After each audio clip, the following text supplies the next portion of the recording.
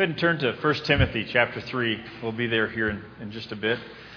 There is something that if you notice that there's some areas that are blocked off in the back part of the church building here, because there's some remodels being done to, as I understand it, there's 2 stalls in the current ladies' bathroom, and it's going to be greatly expanded. And so some of that in the next weeks, there's going to be some plumbing going in, and I know that Lance the Man Vogley, and he wants to be known as the Man from now on. Is that correct? Lance the Man Vogley and Chris Big Cat.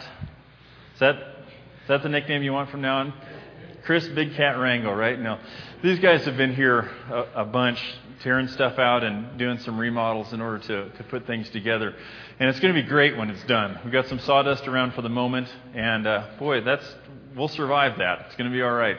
But what things will look like on the tail end of this is going to be really good, because we'll have a whole lot more space in the restroom. So that's all in process, and I'm sure that Lance and Chris, if you want to take a tour to go look down there today, they'll take you down there and you can just see how things are coming together. There is as we've been talking about, Lord willing, the next month we're going to appoint some other shepherds to help shepherd the church here spiritually.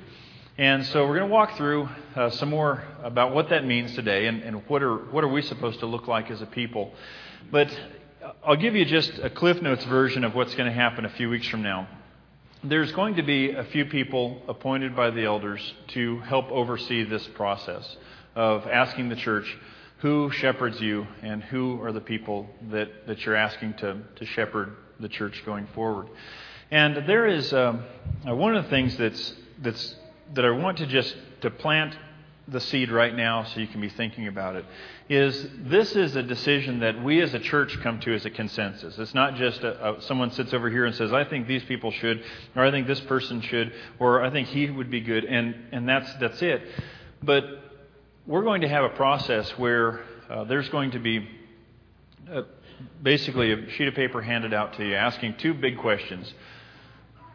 Who are people that you would recommend to serve as shepherds, that you would like to see serve as shepherds in the church here going forward? Number 2, who do you go to and ask for counsel and spiritual guidance on a regular basis when you need help? And what that does is it helps us understand who is the church asking to be shepherds now, and also who is the next generation that's coming up, and who do we help cultivate to be the shepherds and the next time we go around. And so those are the questions. And so to be praying about those and thinking about those, and we're going to have some time as a church that we pray through that as well together. And so we're going to go into 1 Timothy and Titus today, talking about shepherding qualities from these passages, because both in 1 Timothy and Titus, Paul tells both Timothy and Titus, here is what you want to appoint for shepherds. This is what these people are supposed to look like. Okay, now, but before we do that, and we're just going to get into one quality today, and then we'll hit more in the next weeks. But what's so important is with these passages, just like everything else in Scripture, is starting with a solid foundation. Okay? How many of you build houses? There's some of us here. Some of you, I should say, build houses. I just do what I'm told in those things. Okay? Now, I understand, and this makes perfect sense, that you have to start with what's the most important part of the house. The foundation. Okay, so if you don't worry about the foundation and you just know kind of whatever, just throw whatever down there. But boy, you can build up something really beautiful. It's going to be fantastic. That'll be great, won't it? Maybe not so much. I know that during the time that I lived in Great Falls is notorious for terrible, terrible building soil. It's the whole town is on clay. And so there's times where you go into basements and houses, and there would be gaps in sheetrock like this, just where things had moved 6 inches and just things moving around, because when things get wet underneath, it's not like a gravel bed here in Belgrade, but it's just clay that moves all over the place. In fact, there's a building that is built up there that I talked with someone who is part of the design process at going through all of building this particular building. And as I was asking him questions, I said, basically, Chris, this is our problem. What we did is, when we did the engineering for this particular building, it's a big building there's a main area in the middle, and then there's wings out each side.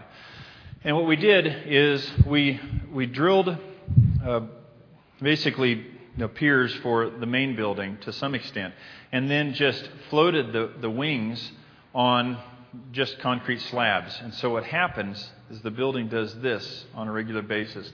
And I remember the comment that this lady made to me. She said, what we did is we spent a whole lot of money on trim and glass and stone, and we tried to go economical on the foundation. And I would strongly recommend whenever you build something that you do the opposite. And there's a good message in that. And that's why it's so important what we're going to walk through here in the next little bit. And I'll tell you why.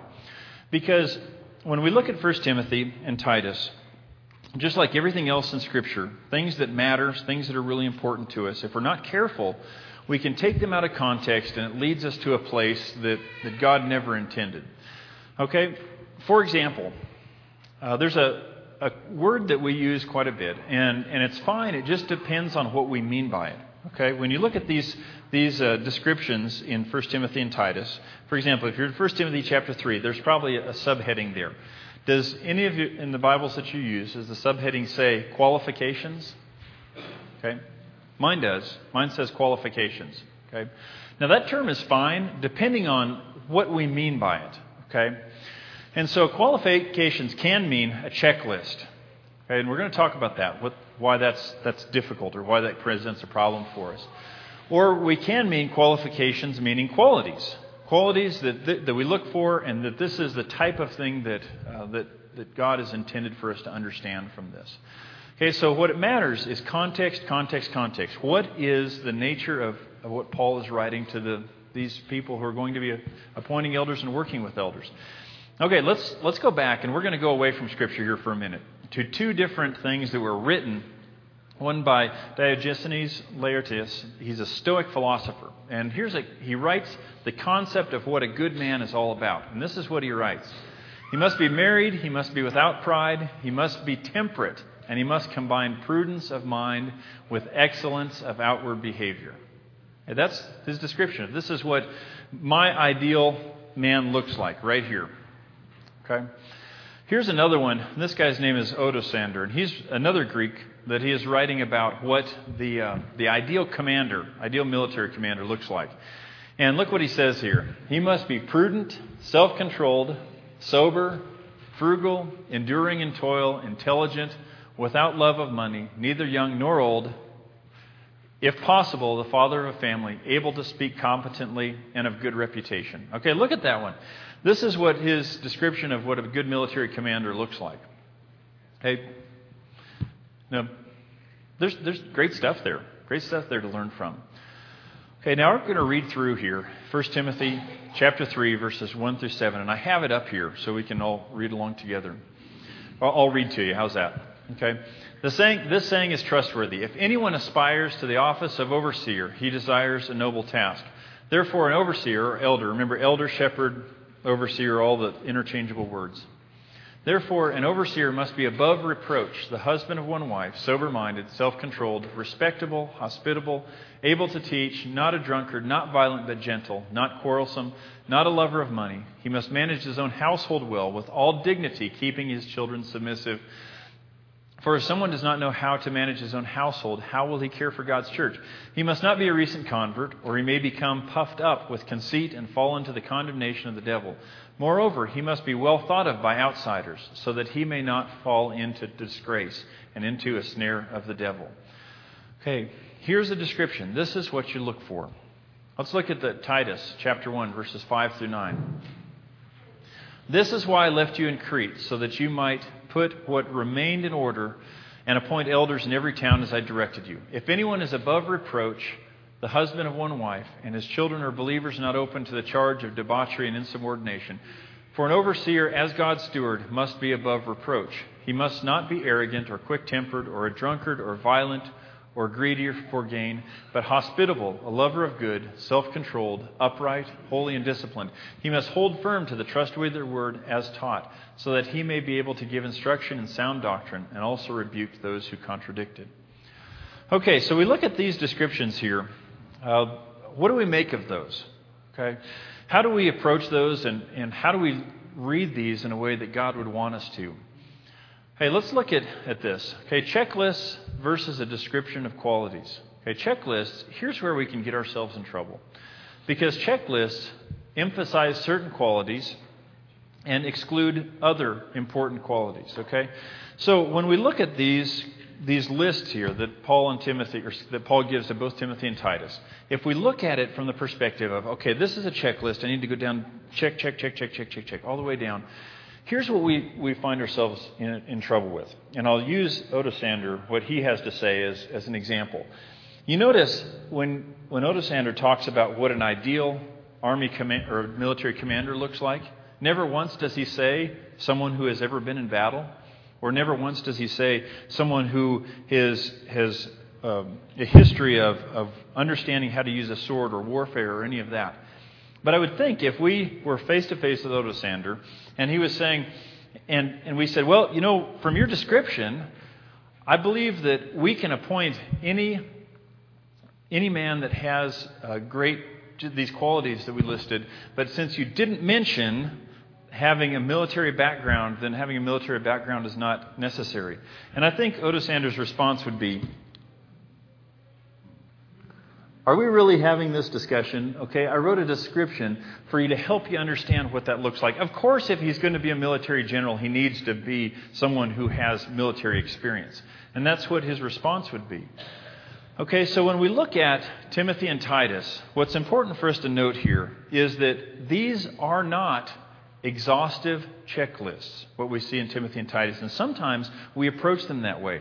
But you notice in all of this, never once in these checklists now it's inferred all through it, but never once does it say, you need to appoint someone who loves God with all their heart, soul, mind, and strength.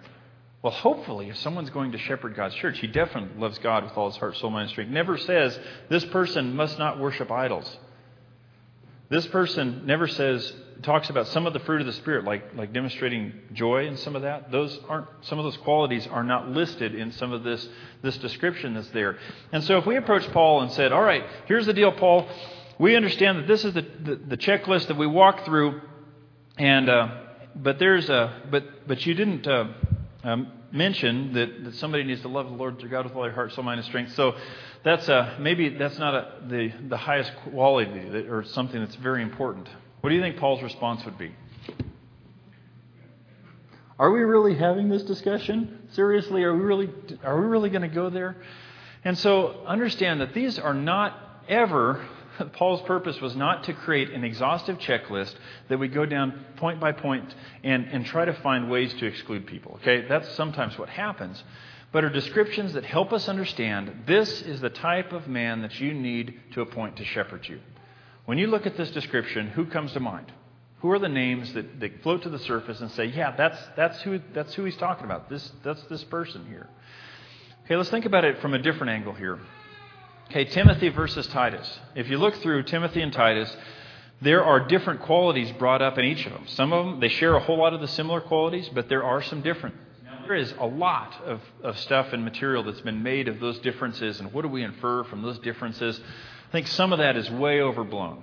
Okay, both of them share similar qualities that share the same type of person you're looking for.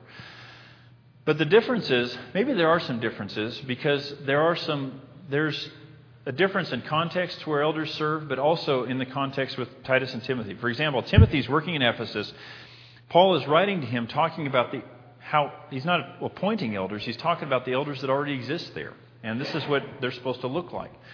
With Titus, Paul tells Titus to go and appoint elders. You notice how many churches he said he's supposed to appoint elders in? All of them, yeah. Appoint elders in all the churches. That's something that rattles around in my mind that makes me think, boy, God's default position for a church is that there should be elders appointed. That's what's supposed to happen. And if we're finding ways to not appoint elders in God's church, then maybe there's something wrong with how we're looking at these lists or how we're approaching spiritual leadership. And that's a problem that can be huge for us.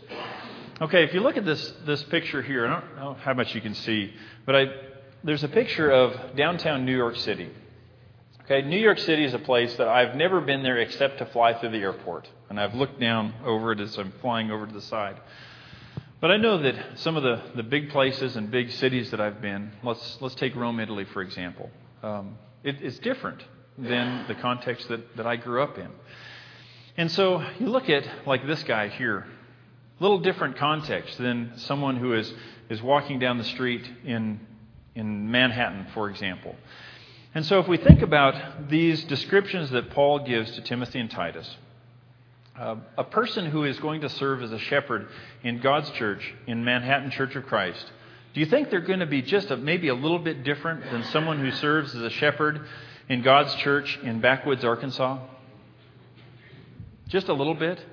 Do you think that someone who is in Backwoods, Arkansas, is appointed as an elder, do you think they're going to, the people as they're walking through appointing the person, going to really spend a lot of time trying to understand what this person's history is in social justice and some of those type of things?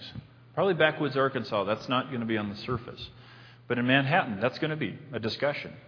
But do you think if a person is going to be appointed in Manhattan as an elder, do you think that the church is going to spend a whole lot of time watching how they train their hounds and learning something from how they train their hounds? You see the point there? Is if a person's in Arkansas and everybody in the church has hound dogs, then the church is probably going to look at how this guy trains his hounds and what does that teach about this person and how they interact. You see that there's going to be differences in how a person that is in a large church down the Bible Belt compared to us, compared to other places, compared to where I grew up in a small church out in the boonies of Montana. It's different. And so what our purpose is here in the next months is to look at who are the people right here, right now, that are shepherding, and acknowledge that and work from there.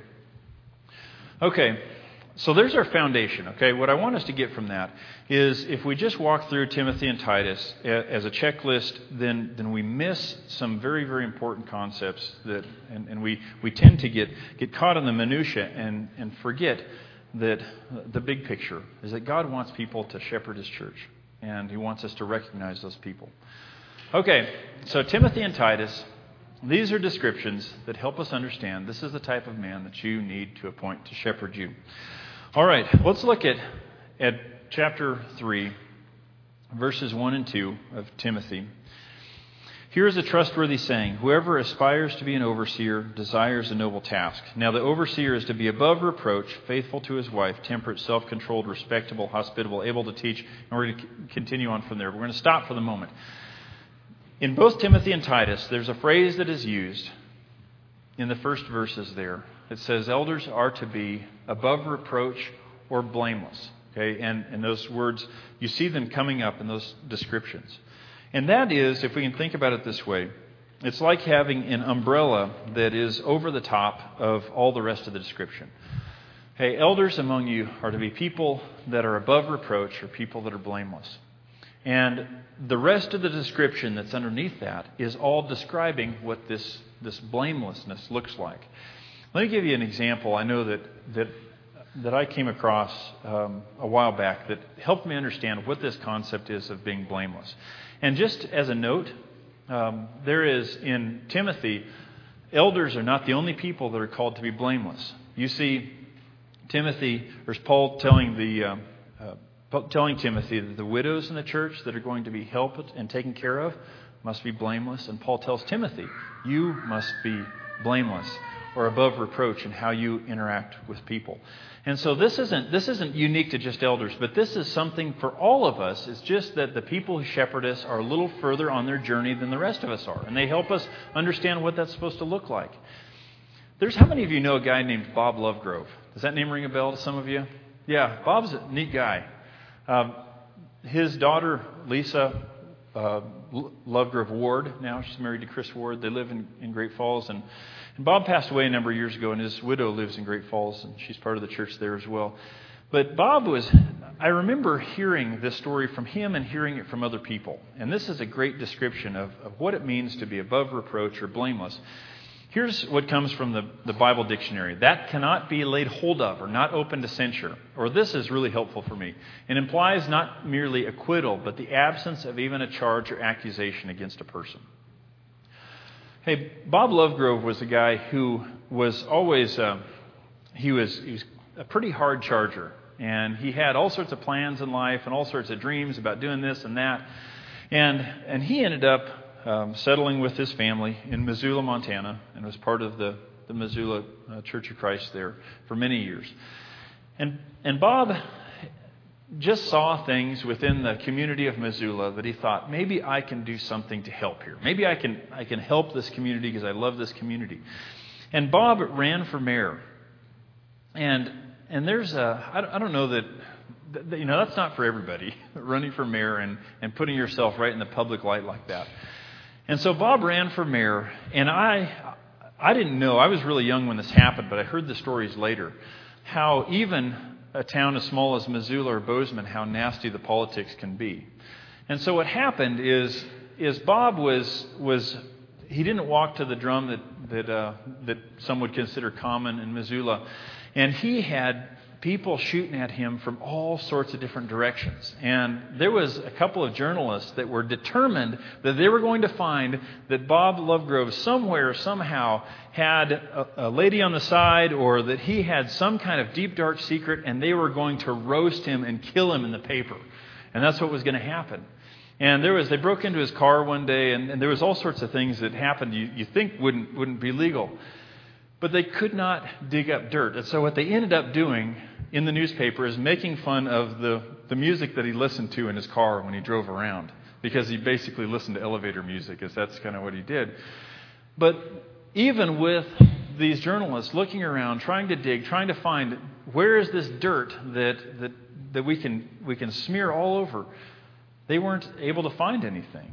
And Bob went through and he served out his term in Missoula, and he stepped out of politics there for a while. But he came back later, and what happened was, I think, really noteworthy, is Bob came back later, and he told me, and this was towards the end of his life, he said, I decided I would run for the city council, and I was going to represent a certain part of the community.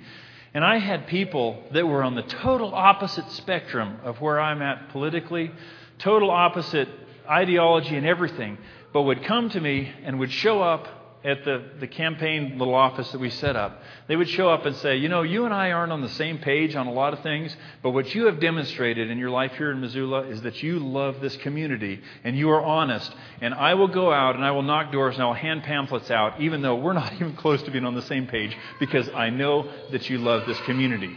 And that is more than I can say for the others. And so I'm on board. Here we go. And that's what happens when we live in a way that is above reproach, is we're all of a sudden, over time, we gain the respect of people around us, people that we might think that, what on earth do you and I have in common?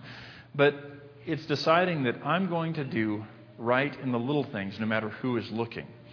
And so this is where it all starts with Timothy and Titus, as he is writing as Paul is writing to both of them, saying spiritual leadership all starts with being above reproach, being sincere, being transparent, not having stuff that is hidden that's going to come out. And I think if we look at it's hard to find in our political system someone who is above reproach. There's always this dirt here and there that comes out and all over the place. But as spiritual leaders and as spiritual guides, we're for the rest of the world, all of us, no matter who we are. And Paul says this to Timothy about widows, about Timothy himself, and I believe Paul would have said it about all of us, is that we're to be people that are above reproach. People that walk through our society and provide an example of what godliness is to everyone that is around. And so hopefully that gets us started. What we're going to look at the next few weeks about what it means for elders to be above reproach, and it means simply that they're a little further along on the journey, and they're the example that helps us be what we're called to be. And so that's hopefully for all of us. In your life group, you'll have some opportunities to walk through this about what it means to be above reproach and to think through that and ponder that. And so for all of us, what I hope is that we decide right now, I'm going to be someone that is above reproach, that no matter how much people in the world may disagree with me or be in a different place in life, what they can understand is that I will be honest, I will be sincere, and I will love them. And that is powerful when the world around sees that. And that's the type of people, type of men we're looking for that will submit to serve as shepherds in this church going forward. It's a message and news for all of us in that. Hopefully we can be people that are above reproach in everything we do. If you'd like to become a Christian and start that journey today, you're welcome to come forward. We'll stand and sing. And also, you're welcome to go into the back, and there's people back there waiting to pray with you if you would like prayers of the church today. Let's stand and sing together.